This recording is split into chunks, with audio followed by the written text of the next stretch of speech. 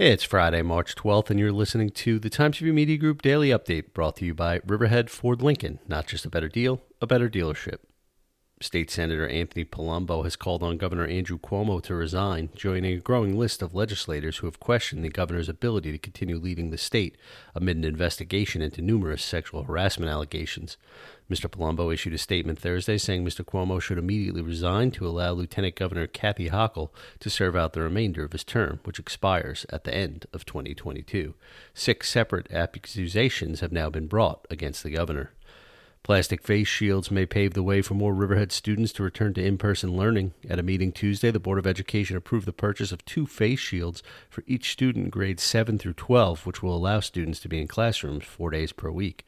Under state guidelines, barriers are required in addition to face masks when students are not able to maintain 6-foot social distancing in classrooms.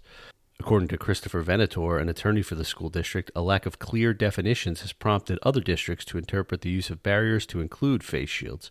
Plastic desk barriers have already been implemented at the elementary level in order for students to return to 5-day instruction earlier this year, but district officials said plastic barriers would present a burden to middle and high school students who would either have to transport them from class or clean and sanitize them between each period. The Town Planning Board will hold a hearing next month on a proposal for a new affordable apartment complex in Southold. In January, the Town Board approved the change of zone from Hamlet Business to Affordable Housing District for a 1.12-acre property just east of Town Hall. Officials also approved the resolution granting the developer 15 sanitary flow credits to use toward the project, which calls for creating 14 apartments.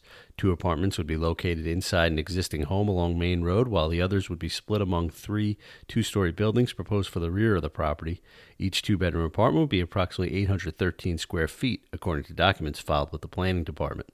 Expect mostly cloudy skies to clear today with a high temperature of about 63 degrees, according to the National Weather Service. Low tonight will be around 30.